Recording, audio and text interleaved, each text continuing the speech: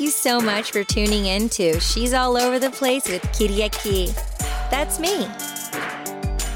Thank you so much for tuning in to She's All Over the Place. I have an exciting, amazing, legendary guest for you today, Robert Sturman. Robert Sturman is a dear friend, a true artist, legendary soul, and seriously, he has taught me so much about language and my own soul and what it means to be a true artist. I feel in my life, out of all the people I've met, I feel Robert Sturman was really the number one most soulful artist I've ever met. When he came into my life and we crossed paths and we can share our journey of how we met, I was so moved by his way and his essence and his presence and the way he saw his lens in the world. So it's such an honor to have Robert Sturman on today. Robert, thank you so much for joining me. Thank you so much for having me. It's really an honor to be included with somebody who I'm a dear friend with. Yeah. And it's not just a professional thing. Oh, yeah. Definitely. So we're going to deep dive for the viewer. Yeah. If you want to check it out on YouTube, just check out YouTube, Robert Sturman. She's All Over the Place podcast. And for the listener, you're in for an amazing ride. We're here to inspire you. We're going to deep dive on the psychology of what it means to be an artist and just honor and share Robert's journey thus far. Robert's from California. When you were born, Robert, what happened? When did you know you were quote unquote different? What happened for you to be like, oh, I'm not like everyone? Or how was it for you to know I'm an artist? That took a long time. It was definitely not when I was born. When I think it wasn't until I was around 14 that I decided, like I discovered sadness and insecurity, uncertainty, like the things that teenagers discover. And so I ended up going to boarding school when I was 14 years old. And when my father dropped me off, he gave me a camera. And I asked him what I was supposed to make pictures of. And he just answered, really not even thinking about it. He said, anything that you love. Now, after I heard that, I didn't make much of it. But later on, it would have turned out to have been the most important artistic advice I'd ever received. But to become an artist and to know that I was an artist, that took many years. It took many years and many graduations that had nothing to do with being educated at the academies and everything to do with exploring on my own and working through my own stuff and feeling a connection with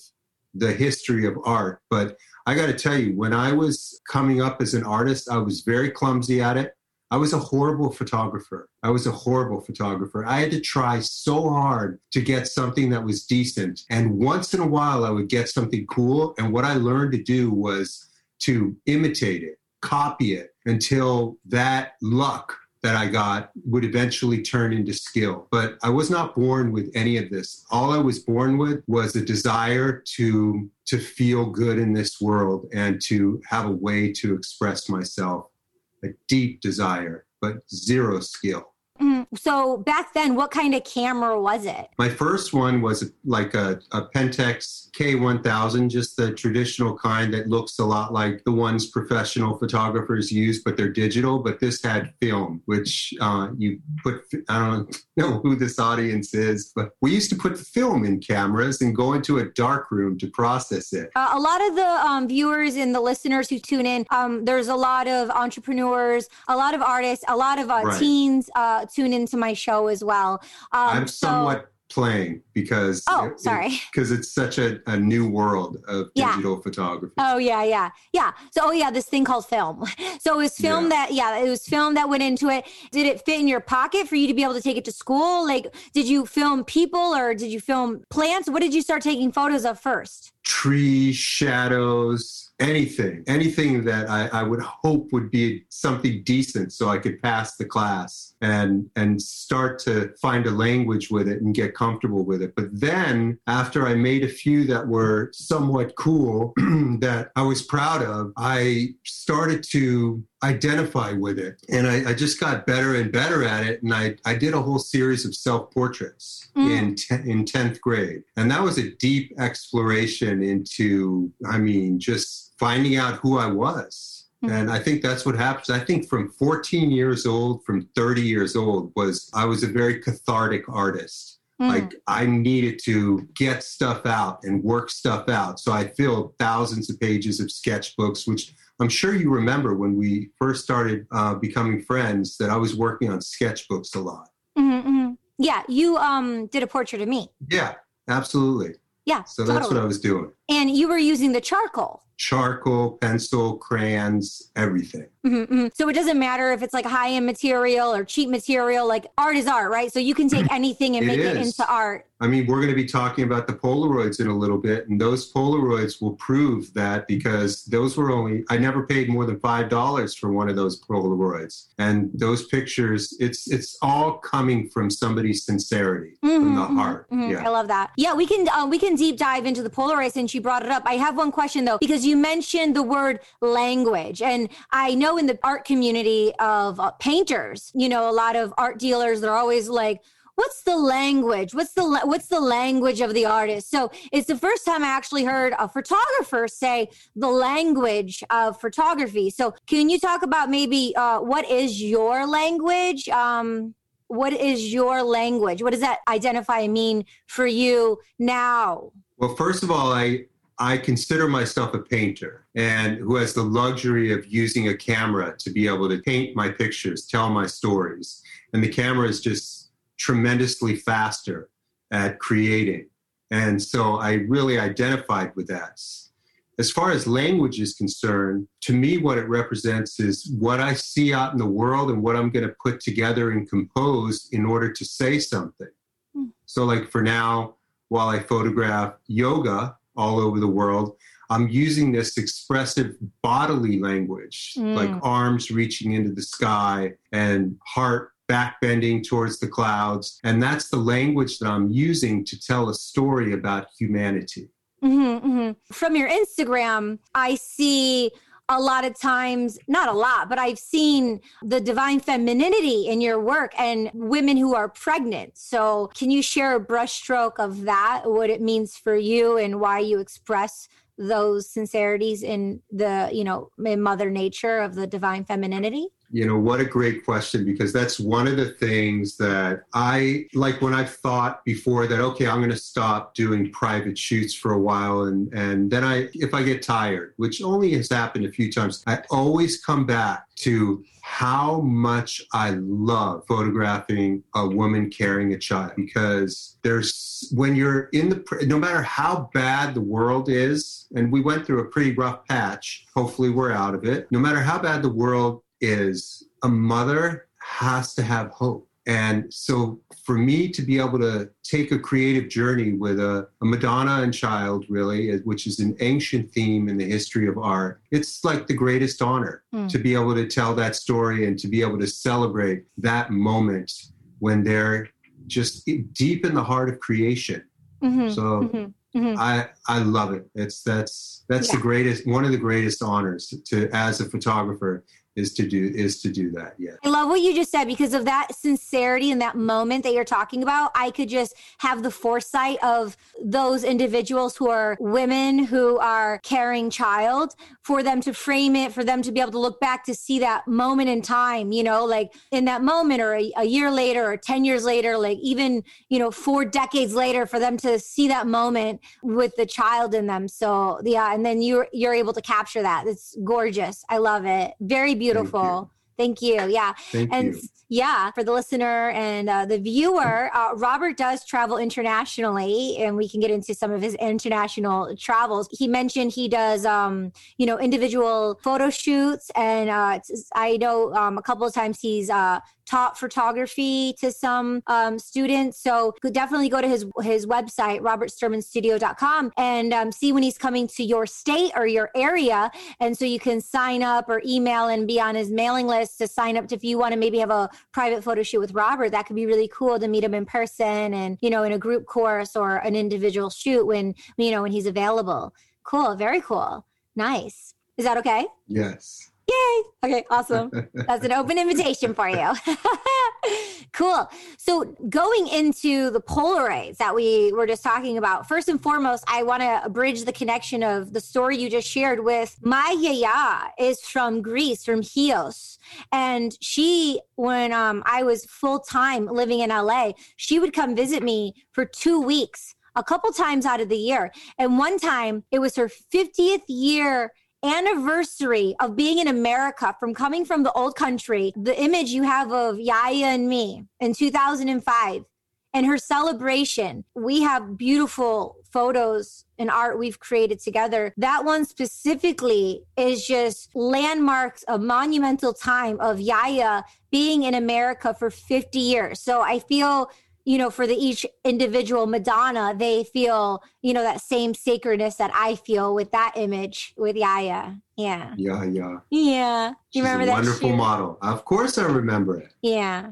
Yeah. I never forget any shoot. It's, and the fact that it's gone on living. Well, first of all, as a photographer, you relive everything because it's in the portfolios permanently. Mm-hmm. And I don't put, that's one of the master files of you and Yaya. So I come across it every once in a while, and photography is miraculous in how it keeps people connected. Yaya might have remembered me once or twice, but because she sees the picture all the time, I'm always on her mind. Yeah. Oh yeah, totally. She remembers you. And yeah, I took some of the images from A Lover's Fairy Tale poetry book. I put them on coffee mugs. I asked you if that was okay. I put them on coffee mugs. So I ordered her one and I sent it to her. So she has that on her coffee mug every single morning. I love it. Yeah, totally. Yeah.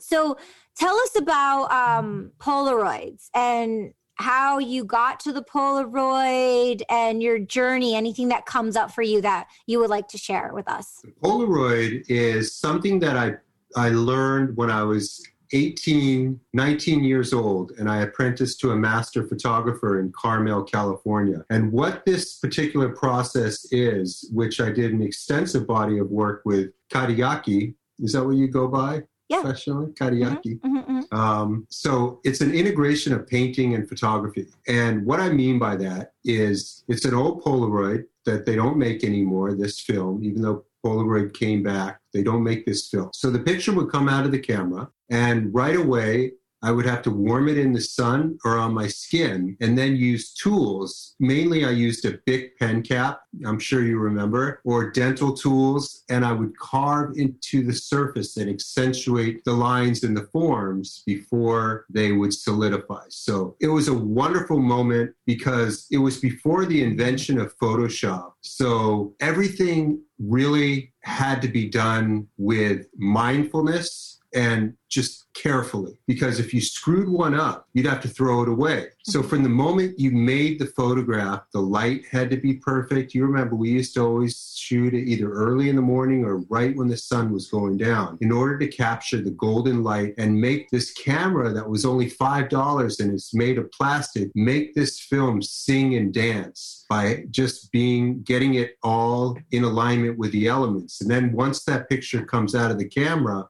carving into the surface and accentuating the lines and the forms. No, I'll fix it later in Photoshop. This taught me how to pay attention. Oh yeah, I remember the lighting had to be perfect. I remember we would do some and you're like, okay, I think I got one. And you would look at it and then you would get ecstatic. You're like, oh, this is it. And then you would go to work on it right away. It was like, You would maybe do like 4 to 6 or 7 photos, and then you'd be like, okay, and you got it, and then you started working on it. And, if I was lucky, it was very ambitious, and maybe we would create more than one, but usually it was one piece for each location. And how long, was it decades? How long were you doing the Polaroid process? From 1989 until 2009, 2008. Mm-hmm. I remember I was at your house in the living room and you were in your dining room area. And I remember when you told me they discontinued the Polaroid. Did you cry?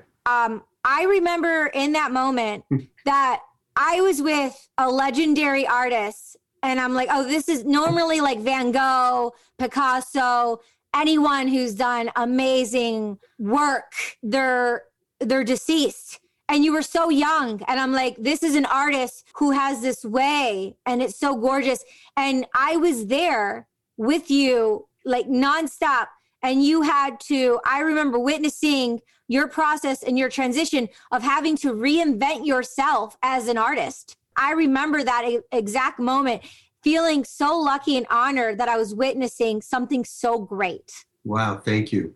Mm-hmm. It was very painful and scary at first, but it transitioned quite well. And right when I let go of it, I definitely, like, people often ask me if I missed it, and there's nothing I missed about it. It was hard work. So when I trained, doing that, as I just said, took so much concentration and perfectionism that when I switched over to a digital camera, it was seriously like I'd been trying to run a marathon in high heels with a Polaroid. Wow. And then somebody gave me a pair of Nikes. Wedges or stilettos? Stilettos. Oh, geez. Torture. I remember how hard you were on yourself to get it exactly right. The image, the art, that you were so particular and specific and intently working. And so do you find yourself, as, evolution has gone on and we're more mindfulness, because you're very much into yoga, meditation, long before I met you, you were definitely a full-on yogi and embodied, that whole spirit. Do you find your process, because like you said, doing the digital, what you said, how it was like a lighter load for you now, like less painful. Yeah.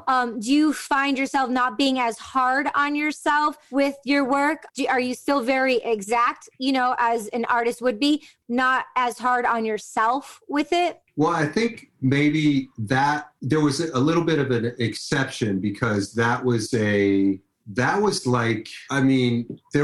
things would have to go in the trash if I got a perfect photograph and then I messed up the carving, and the photograph was a decisive moment where I couldn't reenact it. So it was a whole different thing. And I don't remember I'm sure I was hard on myself, but addressing that, I would say that I calmed down a lot as I grew up as an artist and was able to do more work. See, I think the greatest thing an artist can do is become a better human being and work on ourselves, because that comes through in the work. So I had to clear a lot of stuff out of myself so that I wasn't as much in the work. I could get out of the way. Like I said, it was more cathartic when I was younger. Yeah. And then I reached a point where I was an artist I became an artist for life. I was I'm way more in service to life with my work. And I don't feel much anxiety or attention about anything creatively anymore. Even if it's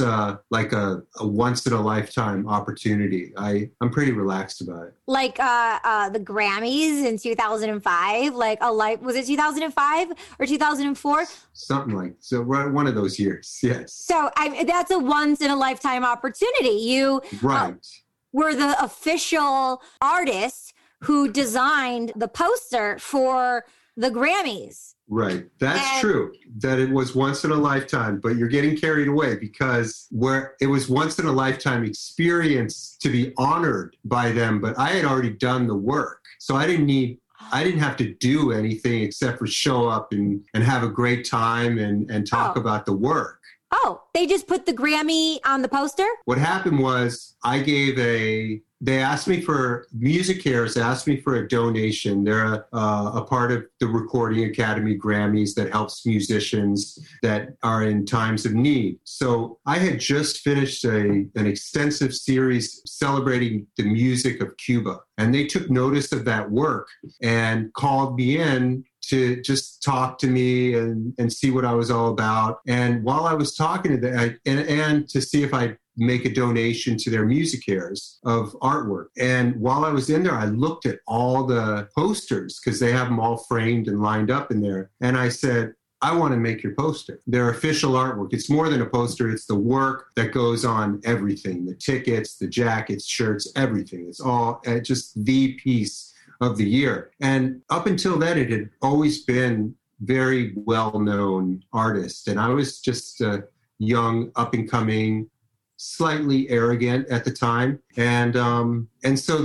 because they wanted my donation, I believe they reluctantly gave me a Grammy and said, okay, go for it. And so that's when I made it. And it was something that I worked so hard. I wanted that. You know, I really, really wanted. And what I noticed is that all their official artworks were of the gramophone. And so basically I just not copied, but I just used my style. And my style was always about the musician. And that was important. I was like, well, what's the trophy's cool? Yeah. But it's the artist. Yeah. So I made the artist the main character. And I made sure they knew what I was doing, that like, this is what he won, but this is the artist. And I called the piece The Humble Heroics of the Musical Poet. And they chose it. Beautiful. Beautiful. I love this story. Thank you for sharing. That's so cool. And then there was this signing downtown and you took me to it. It was so fun. The Blind Boys of Alabama were there. I became friends with Joey Williams. He's the only one that's not blind. He's now the president of the Blind Boys of Alabama. But he and I became friends, and we're like good friends to this day. We've done musical projects, but I met him because of you, because you as an artist had a grand opportunity and you had a +1 and you selected me to go with you and to honor me to be a part of your journey and your experience. And I was able to meet Joey Williams and also Johnny Ho. He was partners with Jermaine Dupri for 15 years. He did all the mastering engineering for Mariah, Janet, Bow Wow, like Jimmy Jam, Terry Lewis, like legendary. And he lives in Atlanta and he and I are good friends. Those are two great musicians that I met because of you, just being in your presence. That's the kind of a collective and energy you curate into your existence and being. So thank you so much. That's very kind of you. But wait, can we please take it a step further? I think you left out Sting, Elton John, Hugh Hefner, Rob Thomas. I mean, everyone that night you went up to, and you were like the first person to ever do a selfie, I think. I'd never seen anybody hold a camera and you would just go up to him and grab him. Like, hey, Sting, and just put your arm around him. And every single one of them was just delighted because it wasn't the selfie revolution yet. You were the first one. Thank you. And that was at the Music Cares event. Yeah, the year before I got the gig, when they gave me tickets because I made the donation and was part of that charity. Oh yeah, I mean Hugh Hefner, legendary, right? Seriously. Oh yeah, you went up to everyone. I mean, the whole experience was great. But going back to what you're saying about the Blind Boys of Alabama, I mean, to this day, I still think about, I was signing posters for probably hundreds of people. They all came to get this poster signed. And the fact that the Blind Boys were in line to get their posters signed by me, to this day, that was the greatest thing I've ever experienced. Mm-hmm, mm-hmm. You know, next time Joey Williams is in LA, I definitely have to connect the both of you. Okay. Yeah, for you guys to meet up and, do your thing as artists. Okay, so I need to take it a step further then. Okay. I just thought of something. Janis Joplin's mother was in line to get your autograph. And I met Janis Joplin's mother who lived in Texas. I didn't know that. Really? Yeah. Janis Joplin's mother. I met her. She lives in Texas. I met her because of you. She was there. Wow. Yeah. I didn't know. I know. Well, I mean, you have thousands of people swarming around you. So, one Sharpie after another. That was a beautiful moment. And I would have signed posters for 100 days straight without a break. That's one thing. I was just thinking about that yesterday, that like the first time I was ever published in a newspaper, I remember waking up at 4:30 in the morning because there was an article coming out about me when I was 19, and just trying to chase down that newspaper truck to just get the first one. I was so excited. And I realized that I'm still, as an artist, none of that gets old. I am so excited just to have people interested in what I have to say, my work. Mm-hmm. So it never changes. And if it changes, just smack me. Tell me I'm an arrogant idiot. No, won't say that. won't say that. We'll just take you to a desolate island so you can just have some isolation for a little while, some solitude to get a refresh, like a blank white canvas, you know? Okay. But yeah, I mean, you're an artist and you have your childlike spirit and energy, and it's what keeps us going. You know, it's just that excitement, that curiosity. But it's a privilege too, because you just mentioned living artist and Van Gogh, and a lot of my heroes in the history of art, they died before they could get any sort of recognition and appreciation of their work. And obviously these heroes are on a whole nother level than I am as far as their popularity is concerned. But still, for me, it's so sacred just to have an audience. It's we can never take that for granted. Mm-hmm, mm-hmm, totally. Definitely. Speaking of heroes, some people you admire and along the way that taught you important lessons for your process and journey as an artist. I'm sure there's so many, but any that come up to you and you maybe want to share some gem stories, that'd be really cool. Oh boy, they're all going to just come at me in a minute. I mean, I'll start with there's a quote. Obviously, I do have stories. Yeah, here we go. There's so when I was 30, right before I met you, I took a trip to India to do my first comprehensive body of work. And this was with the Polaroid. And when I was there, the first thing that happened was I started in Pune, India, at Osho's Meditation Retreat Center. And when I walked in, there was this very large sign. It said, "The Way of the Creator." That's what it was called. And it said, to be creative means to be in love with life. You can only be creative if you love life so deeply that it's natural for you to offer a song here, a poem there, a dance over here. And so when I read that, like, I didn't need to go all the way to India to read that, but this is just how it happened. But when I read that, that was the missing link. That was what I was never given permission to do in the West, because in the West, we're somewhat ideologically conditioned to believe that artists need to create out of struggle, out of desperation. And that statement was the missing link. It was giving me permission to take care of my life and make my life my art, my life a masterpiece, and that the work that I did was just an expression of that. It just was a natural, effortless expression rather than struggling and being self-destructive. And so that was the seed. And being addicted to that destructiveness, right? There's an addiction, like you said, being psychologically thinking you need to struggle to be an artist. Yeah. All of it, that. I mean, you look at the statistics. So many artists die of overdoses and just lead lives of self-destruction because they don't know how to deal with the creativity and make use of the tools that we have available to us to be able to sit still in the fire and let existence burn through us, but not get burned. And it's one of the reasons why you're here right now, to share and add value for the artists listening and for the artists watching. That's exactly why we do the work that we do, to share and expand through creativity and the love of, the wisdom. Because I mean, you are next level. Okay. Since day one. Thank you. Yeah. So are you, by the way.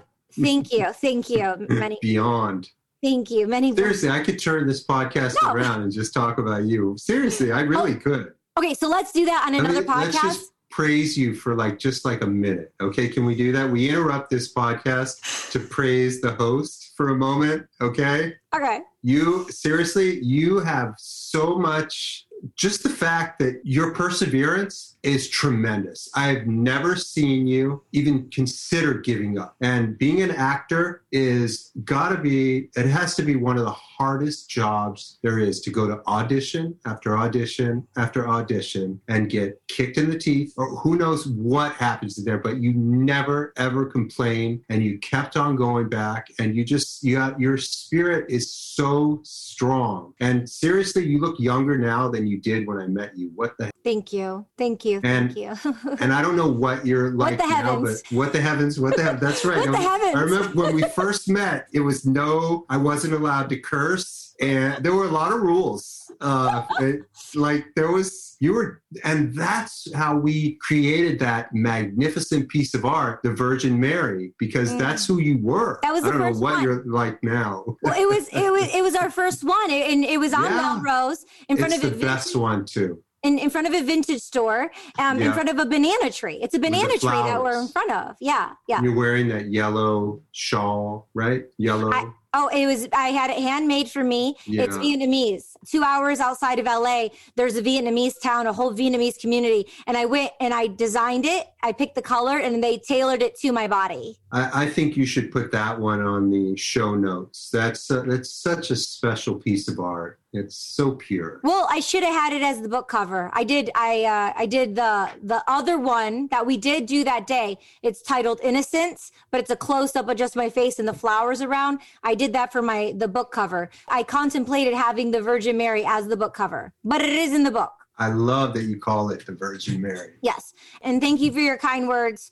My heart I have a lot more. Really open. My heart's very open right now.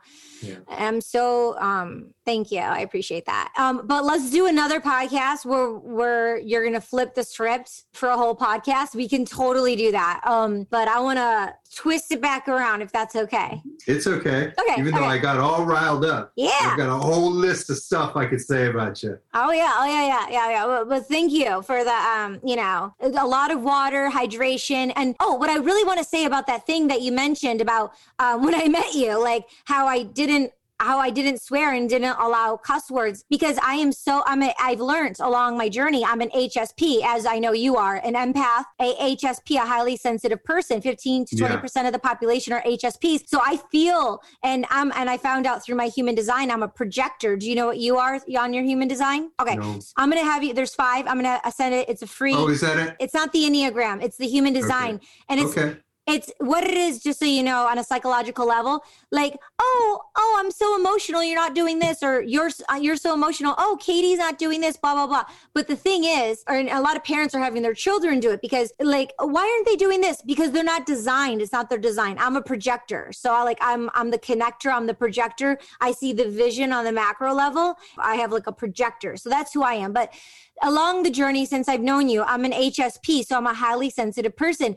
There's toxicity. So there's like what you can, like toxic chemicals in our environment with our emissions. There's toxic things we can put into our body. There's physical toxins. There's narcissism. There's mental abuse, like verbal toxins. So for me, I was so sensitive to the power of the word and the sound and what we vibrate and what comes out of our instrument, our sound and our word. So I was really particular of honoring you and our relationship and respecting who we are and our kinship when we planted a seed, that I didn't want to allow any of those things tainting our pure connection. That's why. So I'm not as anal as I was.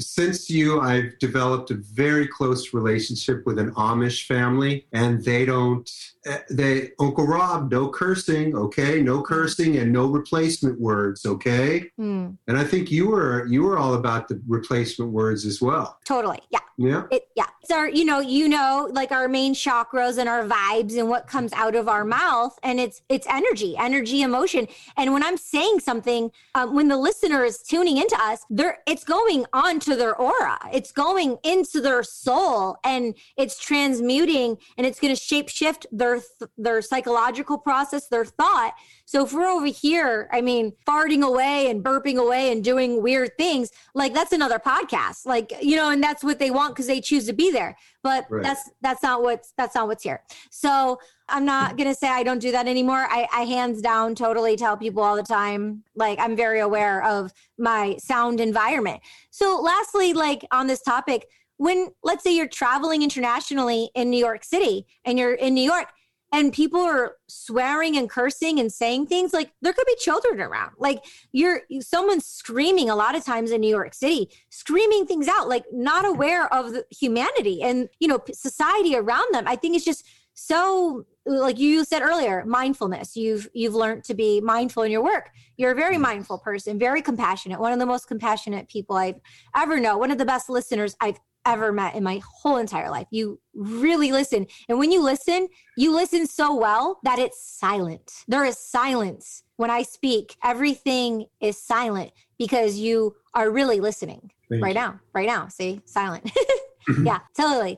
So, circling back around on Polaroid. So I don't know if this is my little girl illusion, but this is a story I share and tell.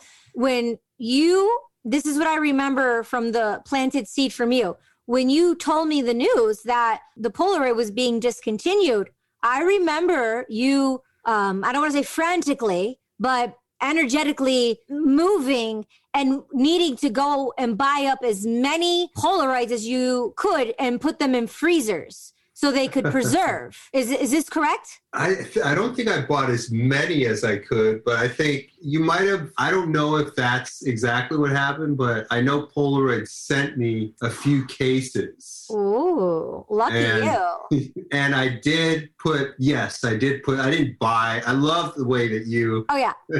Like I bought a massive, 900-acre freezer. No, I put a couple cases in the freezer. Okay, I'm going to take it a step further because my added story that I made up in my own head. I love that story. Oh yeah, I know. I have a boost for you. Okay. I have literally, from my fantasy and imagination of the extreme of it, of you being a living legend, having to find a new medium, that you went and bought up as many Polaroids as you could to put them in all the freezers that you could, including your parents.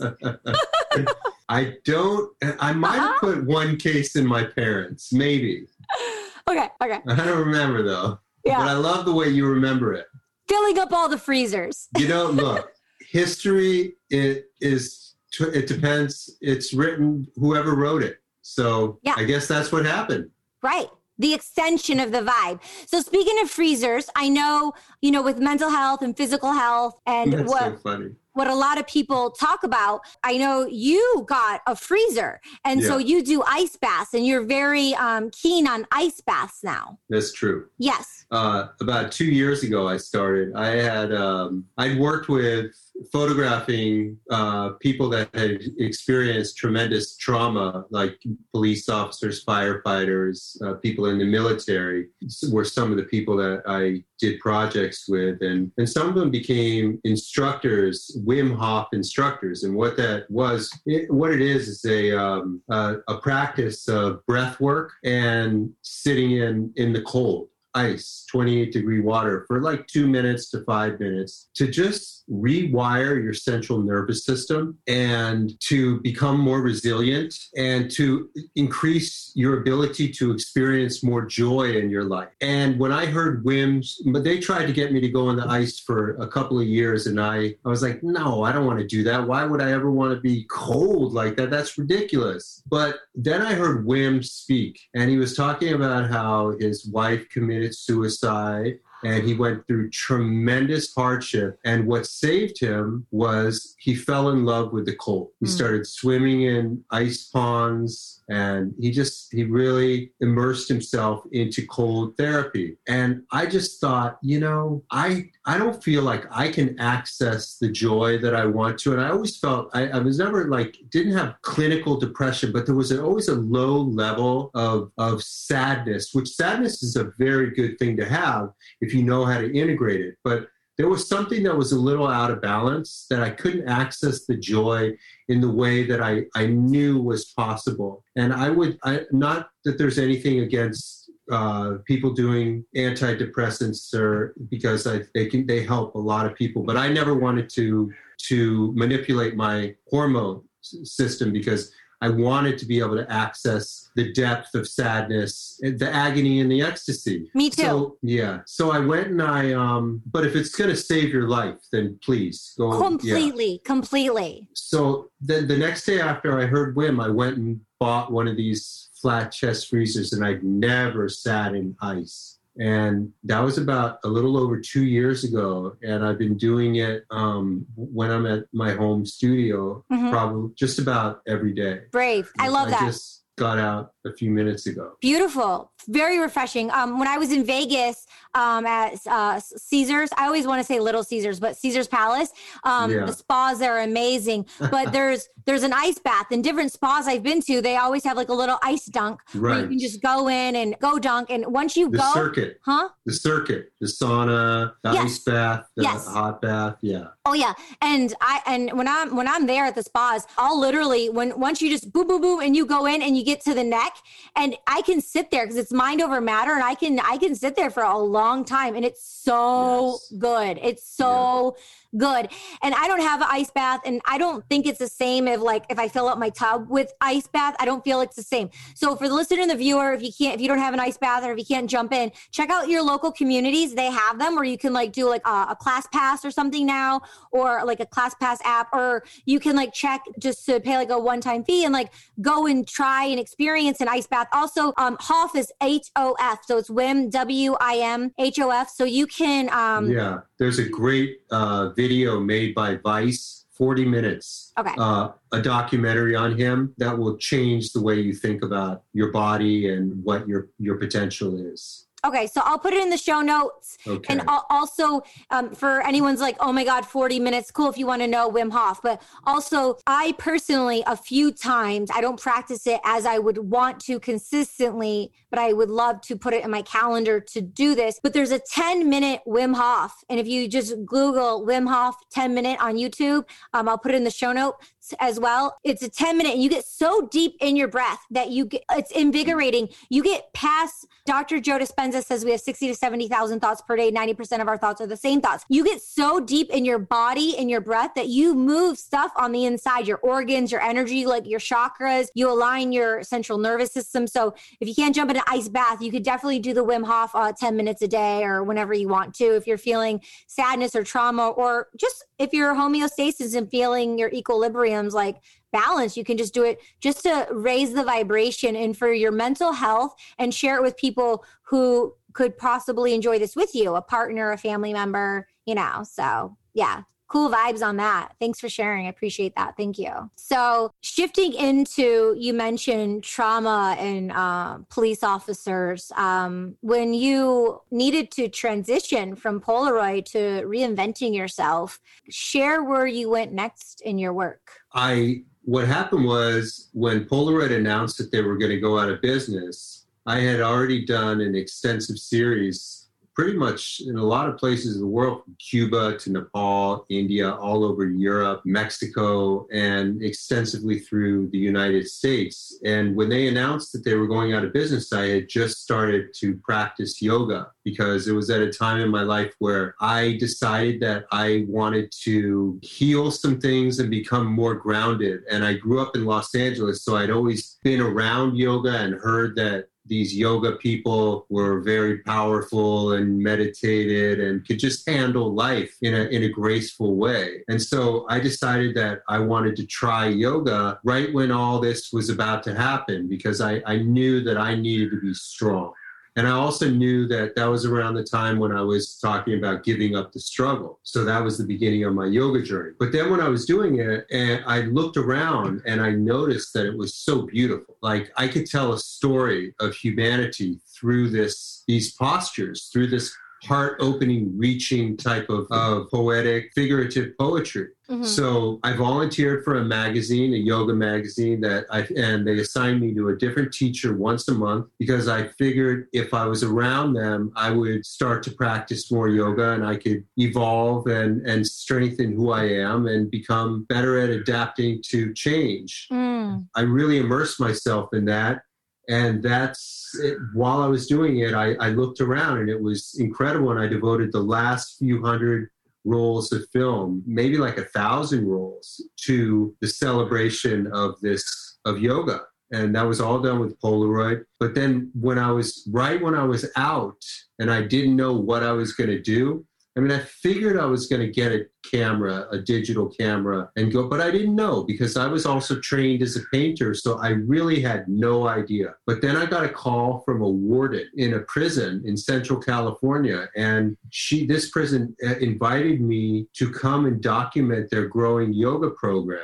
And she had just heard about my work, and I immediately went and bought a very inexpensive digital camera, which, like I said, it was like going from running a marathon in the stilettos to a pair of Nikes. So anyways, I went to the prison and I just documented this whole different, like the most extreme juxtaposition of what I had been doing, this idealistic vision of yogis by the sea, to all of a sudden working with human beings that are serving life sentences. And that would open up the doors to wanting to photograph the outliers of society. And everyone from firefighters to police officers to Maasai warriors at Mount Kilimanjaro, to people at the Braille Institute, just anybody that was devoting themselves to this practice. I mean, they didn't have to do too much, but it was a story about human beings in pursuit of being better at being human, of healing, of wanting to get better at doing life. And that's what I saw through these gestures.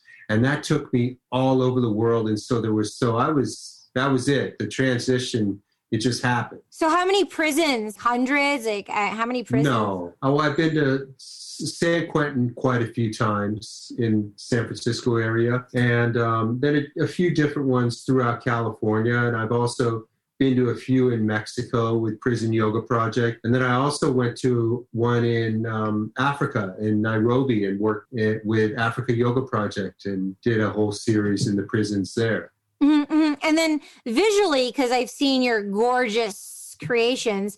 So you went from these, sand, ocean, Mother Nature, divine femininity, gorgeous, like graceful, colorful pieces to your work in the prisons. The color palette shifted, and there was prison bars. And how's that visually for you with the color palettes? It was the greatest thing that could have ever happened, because when I first started photographing yoga in 2007 or 6 or so, right around then, 7, the yoga world was homogenous, and it was a box, and it was just this certain type of person that was on the covers of magazines. And so when I got to experience this, I made it I loved the bars and the tats and the whole everything, just everything about it. And because I thought about it, and when people talk about the yoga world, how can you talk about the yoga world as an industry? It's not an industry world. It's the world. It's the whole world. Mm-hmm. And the world does this for free. Meditation, yoga, whatever they're doing to awaken, to find stillness, to taking a moment, to realizing that it's important to take care of ourselves, because we only have a certain amount of time here. And a lot of people want to do a good job while they're here. And that starts with working on ourselves. And I saw that with people all over the world, no different. And I saw that people that I was working with on the beaches, and they were going to be on the covers of magazines, they were no different than the people serving a life sentence. Because really, ultimately, everybody you're a professional model, so when a photographer is paying attention to you, it's like, forget the camera. The camera means nothing. When someone is so excited that they're seeing your light, you can feel that. Mm-hmm. And the people in the prisons felt that. The person that was going to be on the cover of the magazine, because when I'm in my work and I'm holding that camera, I have one mission, and that is to see their light. And that's it. It's uncompromising. I know I'm going to get there. I don't know how I'm going to get there all the time, but I know I'm going to get there because I have so much desire. And when that camera's in my hand, that's all I want to do. And it gets me so high when I see it, when I just see it in them, and I start making these photographs where they're just incredible. It's glorious. It's so beautiful. Like what you just said, like your desire to go and meet a soul and find their light, like the discovery for you as an artist to find their light. And then when you on the search of their light, and then to discover their light, that's the best gift I think you could gift anyone in the world, right? It is a good gift. And we actually all have that opportunity as photographers with our phones to pay attention to others and celebrate them through, making photographs of them. Yeah. Yeah. Always. People want to be paid attention to. There's a story I want to tell you, okay? Oh, please. So, and this really influenced my work a lot. So a long time ago, maybe it was 20 years ago or so, that I read this article in the New Yorker, and it was called Jumpers. And it was the history of all the people that jumped off the Golden Gate Bridge and survived. And they interviewed all the people they could find that survived, and they all said they regretted it on the way down. And then they interviewed people that survived, jumped twice, and survived twice, and they regretted it both times on the way down. And then there was this young man in his 30s, and the coroner was called to this person's house. And when the coroner's called, you know what the coroner's there to do. And when he got to the house he was with the suicide assessment and some sort of psychiatrist on the suicide team. And when he walked in, there was a note, and it said, "I'm walking to the bridge. If one person smiles at me, I won't jump." That's why they say a smile can change someone's day. Can save a life. Yeah. So with the camera, wow. It's an opportunity to pay attention to people so that they feel seen. Yeah. To feel good. Yeah. Because people talk about ego, so it's okay to have a healthy ego. People are like, oh, KILL, the ego. Like, it's okay to have a healthy ego. I'm like, oh, I'm being photographed. It's not selfish. It's self-love. Like, being photographed, someone's honoring me, seeing my light, as you said. And I love that. And, ever since I was a kid, when I'm walking down the street, I'm bopping around. Hi, how you doing? Hello. Right. I always do it. I just always have. And coming from my cross country background, athletes, they have this kind of etiquette where it's like, good job. It's just kind of a thing that you do. But I think I always credited my cross country etiquette to doing that in life with people. But now I just remembered deep down, I didn't know the reason why, but because of your story that you just shared, that's the deep reason why I do that. Because I want to share the joy, because I definitely know the pain and the sorrow. And I know that we're all gifted this beautiful life, and it's an opportunity to be here and to always connect with people in their light. It's who I tend to, because I know I'm God's angels. We all are. But I know for me to connect with people, that's for me to connect with people, to share some of my energy and my light and say, hi, how are you? And you do that through your work. But that's an amazing, beautiful, impactful. You do that through your life. That's an important story. You do that through your life. Yeah. You do. I do. And I remember it the first time I met you. Oh, yeah. I do. I remember it vividly. Oh, let's talk about it. Because I definitely want to give my lens on it. Go ahead, please. Well, you were wearing, I believe, a Harley Davidson jacket. Oh, white with yellow stripe. I got it in Ohio. Yo, it was bad. It was so awesome. Where is it now? Gone. Why? I think I took it to the dry cleaners and they ruined it. Okay. Like, horrible. It expired. Okay. Like, yeah. Wow. I must have looked. Wow. Banging. It was like 2003. It was 2003. Yeah. 2002 maybe. So I'll tell you, it was the year Jennifer Lopez, and she wore that light green off the shoulder. One was sleeveless, one has a sleeve, and she showed up with Ben Affleck. And it was at the party I went to? Yeah, it was an Oscar event. It was for the Oscars. It was in the hills. It was in Mount Olympus. And it was the circular house when you're driving up Fairfax and you see that circular house, and a tech guy lives there now, last I heard, because he's always having pool parties and stuff. And it was a place. During the day I was there, MTV hosted an event. Paris Hilton was there. She came out with these nipple things, these nipple covers, and she was there You can see it in the Google. She was, I don't know if she came out with it. I think she did, or she was just wearing it because someone else promoted it. But she was wearing like this short little mini skirt, and she had these no top on and nipple covers, and they were like mermaid nipple covers. And that was, you weren't there. It was a day party. My cousin Dimitri flew in from Michigan. Yes, Dimitri was there. Yeah, he flew in from Michigan. He visited me. I took him to a day party there. It was a suite, and there was like 30 different, booths set up right next to it. We were getting all this swag. And MTV, they were hosting a thing, and Paris was there, and she was wearing these little no shirt, but nipple covers. And then we left and we got ready and we came back, and it was the night of the Oscars. And Jennifer Lopez was there. I don't want to say lime green, but it's this beautiful, like light green, one shoulder empty, off the shoulder, hair back with Ben Affleck. He and I, there were like hundreds of people at this party, and this is massive. You could be anywhere in the house, anywhere on the property, upstairs, downstairs, wherever. He and I were hiding. We were having a private moment. We were hiding out of the spotlight, just us two. We were sitting down. I was honestly, between us, I was, having some cannabis.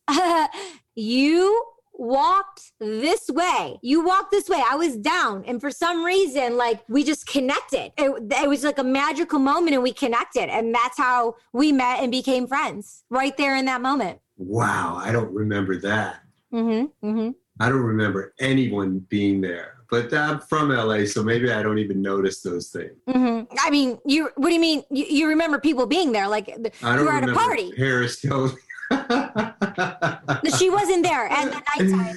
I don't think J-Lo and Ben Affleck. I don't remember them. Oh yeah, they were there. Yeah. I'll send you the photos. All right, I get it. Okay, that's funny. Mm-hmm.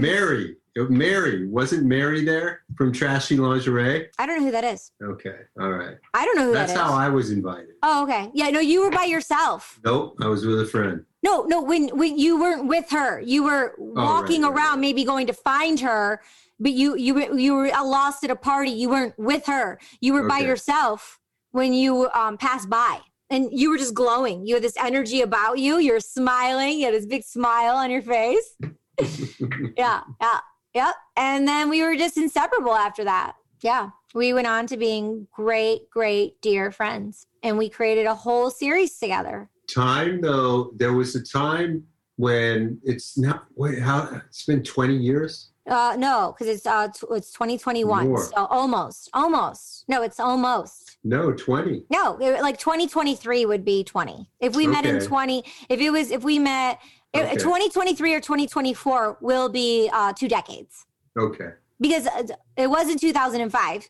I met you before then. Yeah. You have evolved so much. I mean, I remember I think you thought like you weren't into yoga or meditation or anything even remotely close to that. But then I didn't see you for a while, and you evolved into becoming so much more deeply immersed in healing. And that was amazing that you went in that direction. Thank you. From Hollywood to that. So speaking of yoga, 2 things.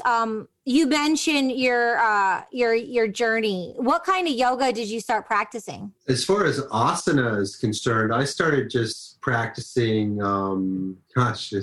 It's so insignificant to me because there's so much more to yoga than that for me now. But hatha yoga and vinyasa flow. Mm-hmm.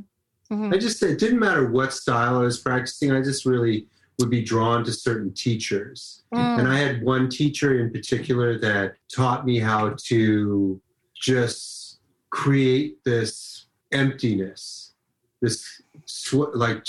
take me through sequencing for an hour where you empty it all out and you burn through it. And then by the 60th minute of the practice, then there's 30 minutes where you sit on your mat and you do stretching and twisting and relax. Like yin? No. This is after a vigorous practice. Then you take it to the mat and everything's pretty easy and gentle after that. But during those 30 minutes after the rigorous practice, I was so relaxed that I had so much clarity. And that's why I fell in love with yoga, because it gave me the clarity and courage to make choices from that place.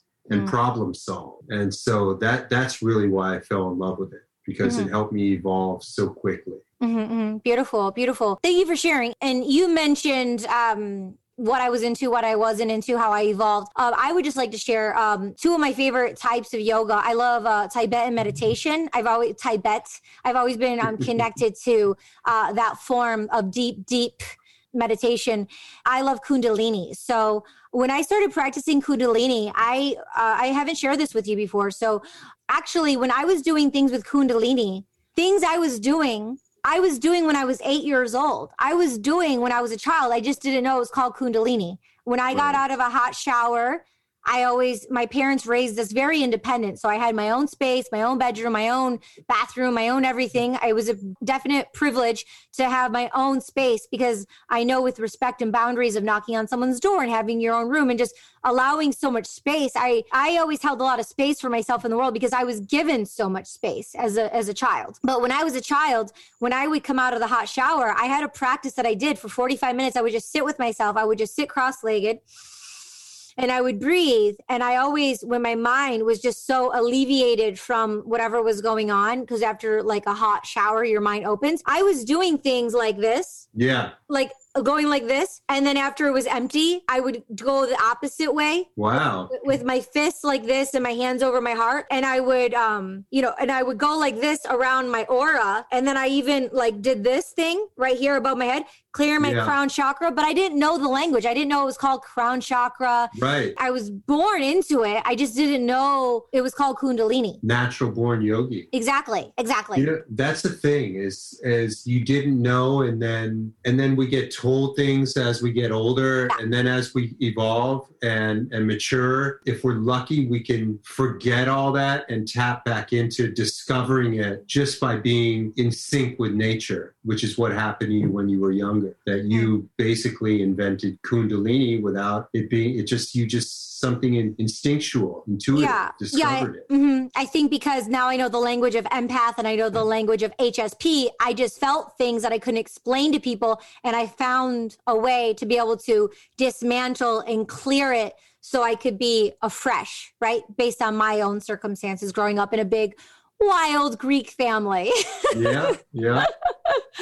Cool. So what are you doing right now with your creations? Where is Robert Sturman in the world right now? Right now, I am on a pause. I decided that before the pandemic hit, I was slowing down just because I wanted to evaluate the life I lived and what I've done and work on some things in myself so I could catch up to the work that I've been doing, because I feel like my work is very evolved but me as a person needed to step more into that. The work leads the way. And I had been traveling hotels and rental cars and meeting people for this shoot and that shoot and doing so much busy that I was carving out some time before the pandemic hit because I wanted to take a year or 2 years to just stop. Just stop. And what I was telling you about with that tapping into that intuitive intelligence, I knew that I needed to be in one place so that I could just breathe and do nothing, not read books, I've done all that, but everything is noise except for silence. So I knew that I needed time to really just rest and see what I've been about and see where I'm going, where I want to go. And I also wanted to spend some time with my father, who has been struggling with cancer for the last couple of years. And we believe it's healed now, but there's other complications. But I wanted to use, rather than being busy all the time, to work on my life and to also spend time with him and reflect back to him that his life has had tremendous meaning and that his life, he will live in me. But I just needed to slow down and develop a daily practice and discipline. And because I was all over the place, I went with the wind, and which served me. I got a lot accomplished, met some incredible people, but I needed to kind of turn into a monk for a little bit. So I'm probably going to be publishing a book fairly soon, and I'm hoping that to be invited into museums at some point to fill them with dynamic exhibitions of humanity all around the world in pursuit of excellence and awakening. So, but I just needed time to cultivate that kind of confidence, that power, and good health too. And because when you're busy like that and somewhat, it's hard to really take care of yourself when you travel a lot, unless you're really, really disciplined, which I'm not. I'm working on it. And so I just wanted to just be a monk and take care of myself and develop a lot more self-respect and self-love and just sit still, you know. Yeah, love. Swim in the ocean, be in the ice, relax. Oh my God, I need to swim in the ocean. I feel everything you're saying. It's so wild. We've been on the same journey. I totally reflect and relate of what you're saying. Tony Robbins says it's like a blueprint. You have this blueprint and then you like live out the blueprint. And so I've dismantled stuff and now I'm like evaluating my blueprint, God willing, for the next 2 decades, right? So yes. Yeah, I personally... We're going to live long lives, and we need to take care of ourselves. I mean, people are what, 150, 170? I mean, people are going to go the distance here. We're on the way. You sure are. Okay. I interrupted you. You were going to say something? You're going to say a million things, probably. It'll come. Okay. But yeah. One thing I want to share about the ocean in a moment, but your family values, reflecting, just being able, you were a sponge taking it all in. So it's like, okay, now you've taken it all in. You were a seeker, like very curious, going after it, up, down, and in between, and just allowing it just to be, allowing it to just be in the now and to celebrate all those ambitions, and to honor yourself and to self-reflect and have self-love and just, endow in your family and the commune of everything you've birthed, for your life and your career. You've been just birthing all these things, and great. I look forward to your book. People can get your work on your website, and that's so amazing. We even dabbled, and chatted before. You could be venturing into the new world of NFTs.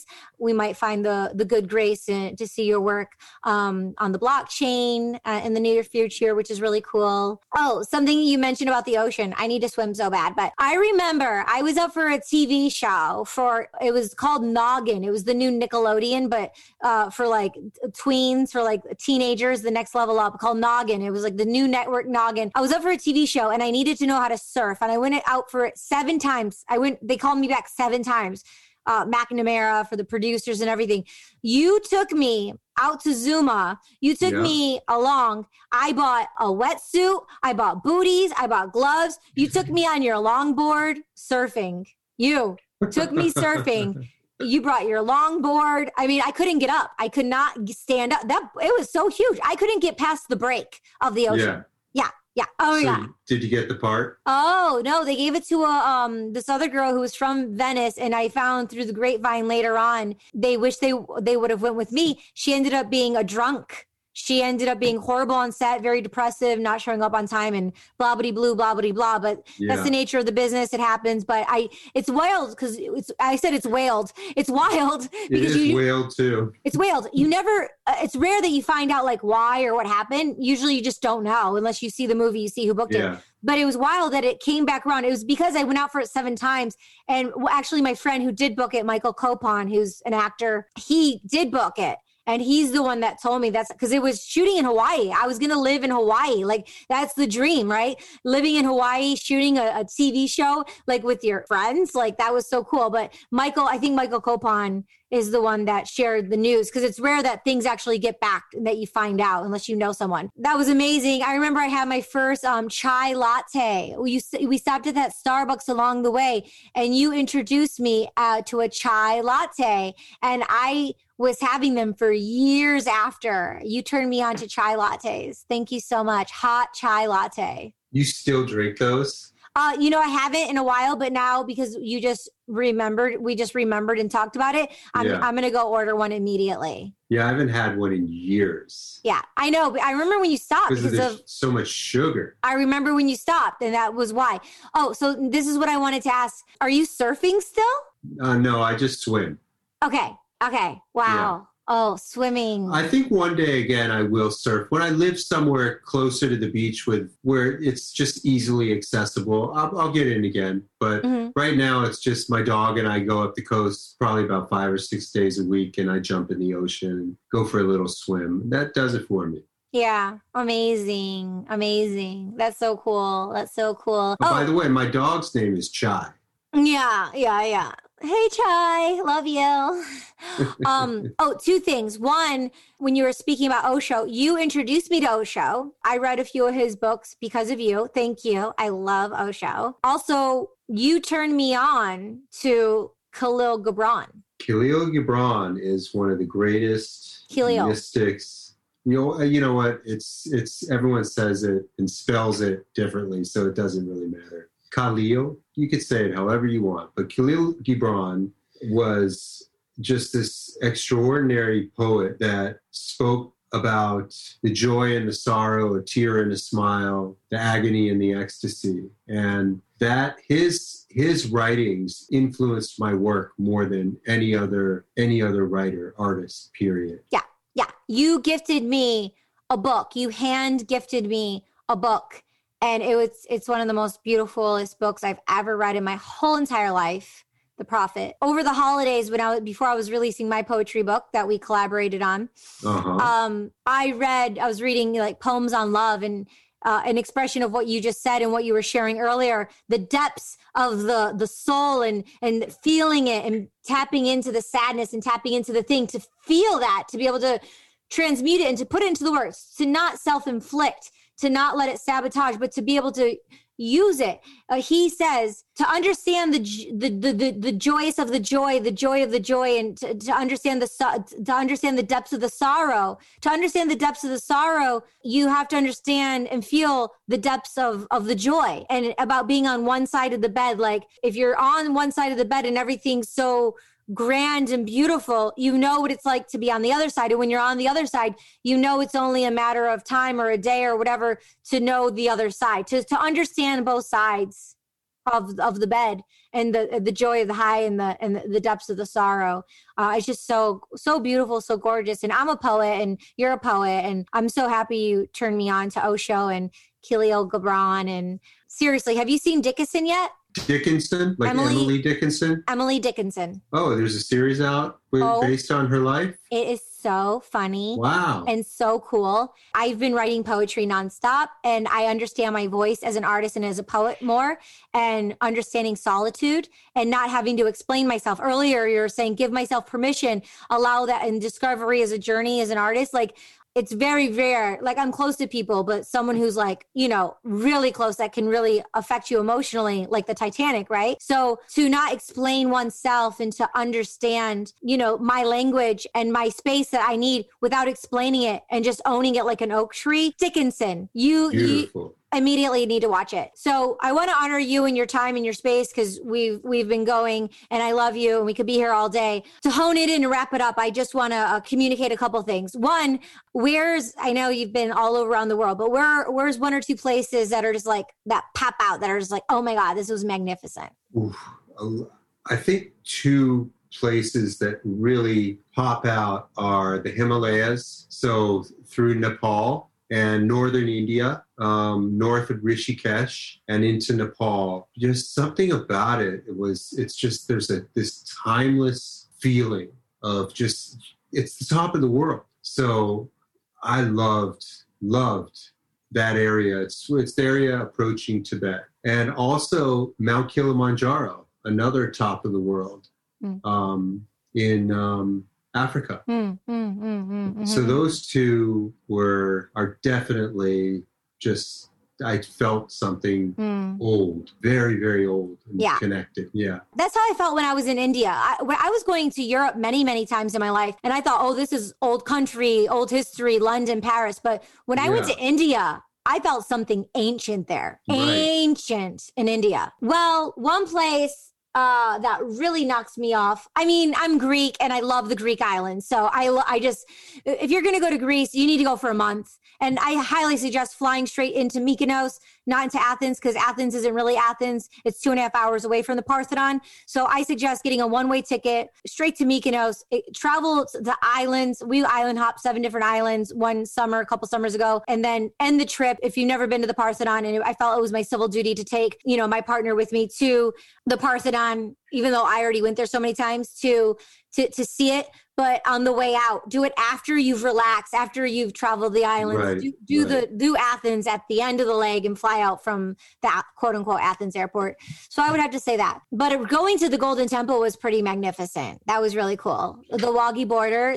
I went to the sacred changing of the guards at sundown, and I touched the point of where India and Pakistan meet. And I actually have photographs with the horses and the Pakistani soldiers. I'm like, we're taking photos together. It was so cool. And I was on the side of India, and it's just a barbed wire. It's just barbed wire that separates the land. So another lightning round question I have for you. Where is somewhere in the world that you haven't been that you really want to go to? Well, just after hearing you speak about hopping around those 7 islands, I'll go there. That sounds good. Okay. That would be awesome. But I feel like extreme places like Patagonia, deep down the tip of South America, that whole area, all through South America, especially because I could speak Spanish too. That would be quite fascinating. Ooh. That, and I mean, I'm looking at a map of the world right now, and there's so many places. I'd love to just take trains through China. I'd love to go to Alaska, New Zealand. And I don't think I'm going to get to all those places because it's it's not important enough to put that much energy, because I do love, as I said, staying still. So there's going to be a few more big trips, but I definitely long for some of the colder places now that I've acclimated myself to cold a little more. I think Alaska would be incredible. I went to Alaska. I ran a marathon out. When I was 19, I won Miss Michigan Teen Motor City, and to represent my documentational leadership ability, I raised $4,500 in Michigan, went with 112 people from Michigan, and I ran a marathon with the program Team and Train, and we ran partly up Mount McKinley. Wow. 26.2 miles. So what I was going to say to you is, with nature and the mountains and drinking the fresh water from the waterfalls, you will love Alaska. So your first place, I definitely highly suggest Alaska for you. Okay. Yeah. It's so wild that Alaska seems so exotic and far, but it's in America.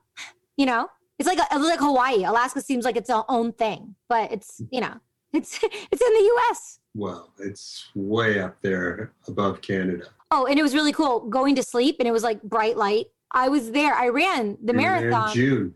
Yeah. So what happened was, when I was running the marathon, the locals were like, they couldn't stand it. I was like, cool. I was great. I had no problem with, the air. But yeah, at nighttime when we were camping in the woods with the big trees, and just, it was so light, when you were going to sleep. But it was really cool, like walking around the town in Anchorage, and you see these fishermen, and you see these picnic table, wooden desk with these fish that are just like 10 feet long, like massive. They're so big and thick. And that's what they need to catch, or the locals come and they get the fresh fish and pay. And that's what they take home to their families to eat. I mean, that's how they're, eating meals. The first time I was in Alaska, that first time I had halibut. Fresh, amazing. But then halibut was going extinct. So they actually didn't have it at certain restaurants in Beverly Hills. For a certain time, they weren't serving Chilean sea bass. Yeah. Do you remember when that happened? No. Yeah. But there's a movie for you to see called Seaspiracy. Oh, I heard about it. Okay, I'll watch it. I think you'll enjoy it. I'll watch it tonight. Thank you. Okay. For sharing that with me. Yeah. Okay, lastly, wrapping it in here, for fellow humans, artists, whether, it's a child, someone on their discovery path of just being an artist, what are some wise words, wisdoms, everything you've been saying is just a wise word and gem. So anything additional you would like to share with fellow artists? Yes. Know what your dreams are and stick to your dreams, and don't be swayed by the dream of the world. Love that. Never give up. Never, ever, ever give up your dream, because there's going to be a lot of opportunities to get in your head and think that the world does not care about what you have to say. That's why your dream is the most important dream. Mm-hmm. Yeah. Mm-hmm. Yeah. I love that. Never give up that dream, because it's yours and no one else has it. And no one knows what's going on in here, in our heart and our minds and our souls. No one knows. Like I don't know your visions and what you want, your dreams, right? And what's an idea, a tool or tips or something for people to discover their dreams? Maybe if they're confused, maybe along the way it's been tainted. How do you get in touch with self to find the dream of the dreams within, if maybe someone's on a struggling path to know what that might be? Doing more and more things that help you respect yourself, self-care, self-love, and listening, not, trying to refrain from committing crimes against your own wisdom, which means like whether it's alcohol or whatever it is that you're doing that is keeping you from accessing your intelligence, then I would start to do your best to let go of some of those things so you can hear yourself speak and see your dream clearly. I love that. Whether it's meditation, yoga, running, whatever it is, just sitting still, but not filling every moment with being busy with Netflix and texting and Instagram. You have to be intimate with yourself. You have empty it out. I love that. What comes to me also is journaling. Journaling is really cool, right? Yeah. Dancing, even just dancing, right? Yeah, dancing, yeah. Absolutely. Following the joy, the spirit. Ritual. Love that. A daily practice. Doesn't happen overnight. Yeah, but it happens. Mm-hmm. I honor you. Thank you so much for being here and sharing. And I honestly can probably say this is my best podcast yet. No, really? Yeah. Mm-hmm. Well, it's the connection. Thank you for having me. These are my favorite ones, is where I have a history with the person and the connection. So thank you. I'm really honored. My pleasure. I'm so lucky because I've been able to witness your journey. That's exactly how I feel about you. And you've grown up so much. But with my language and wisdom, not by my physical looks, right? Your wisdom, no, you got younger. I don't know what the heavens happened to you. My friend Jeff Carrillo, he says I'm the fountain of youth. You are. My birthday's 11/11. You are the fountain of youth. Yeah. It's amazing. Yeah, you're amazing. The works you mentioned of your favorite places, Nepal. Can people find those pieces of your work on your website now? Yeah. Yay. Yeah. If you do just go through the website and experience it, you'll go to a lot of places in the world. Absolutely. RobertSturmanStudio.com. It's in the show notes. Follow Robert on Instagram, all social media platforms, Robert Sturman. Just Google him. You'll find him. Say hello. Support him. Be a part of his journey. Reach out to him if you have any questions. He's very open, loving, and compassionate. So, just definitely reach out to Robert. And thank you for spending time with us. We honor you and your time and you holding space to be here so we can learn and grow together. Cool. Likewise. Thank you so much, Katie. Awesome. So I must ask, so I would love to have you back on She's All Over the Place. So would you, it would be an honor if you would come back in the near future and have another chat. Of course I would. Yay! Anything for you. Yay. Awesome. Anything with you. I'd be honored. Yes. Perfect. But I'm going to turn the tables a lot more. Oh, we should do seriously, that. I was a podcaster for a while. I don't know if you knew that. And I had a podcast. And a few years ago, yes, I was a host. And I have to tell you, it's one of the harder things that I ever had to do and I never quite got good at it. It's a muscle, and you hold space because you have to pay attention, and you have to really pay attention, but also be flowing and preparing your questions as you're paying attention. And then there was the editing, and it was way too much for me. So I applaud you, because to be a great podcaster, you have to be interested. You have to be more concerned with being interested than interesting, which is a great quality to have. And I can do that as a photographer, but it was just too much. I did 25, and I interviewed all the extraordinary people that I worked with that were kind of the outliers of the yoga world. And people that you would never expect. I even brought my podcast gear into prisons. But I know it was one of the harder things. So I applaud you for holding space for people like that. It's a great gift, and you're superb at it. Oh, thank you. I appreciate you. Thank you so much. I really appreciate that. I wanted to start my podcast 7 or 8 years ago. I didn't know how to get on the train tracks. Thank God I'm full steam ahead. Choo choo. So are the episodes still up if people wanted to check them out? I took them all down. It was it was nothing about being ashamed or anything. It was just a moment in time. And it was like the Tibetans, how they build the mandala sand paintings and then they destroy them.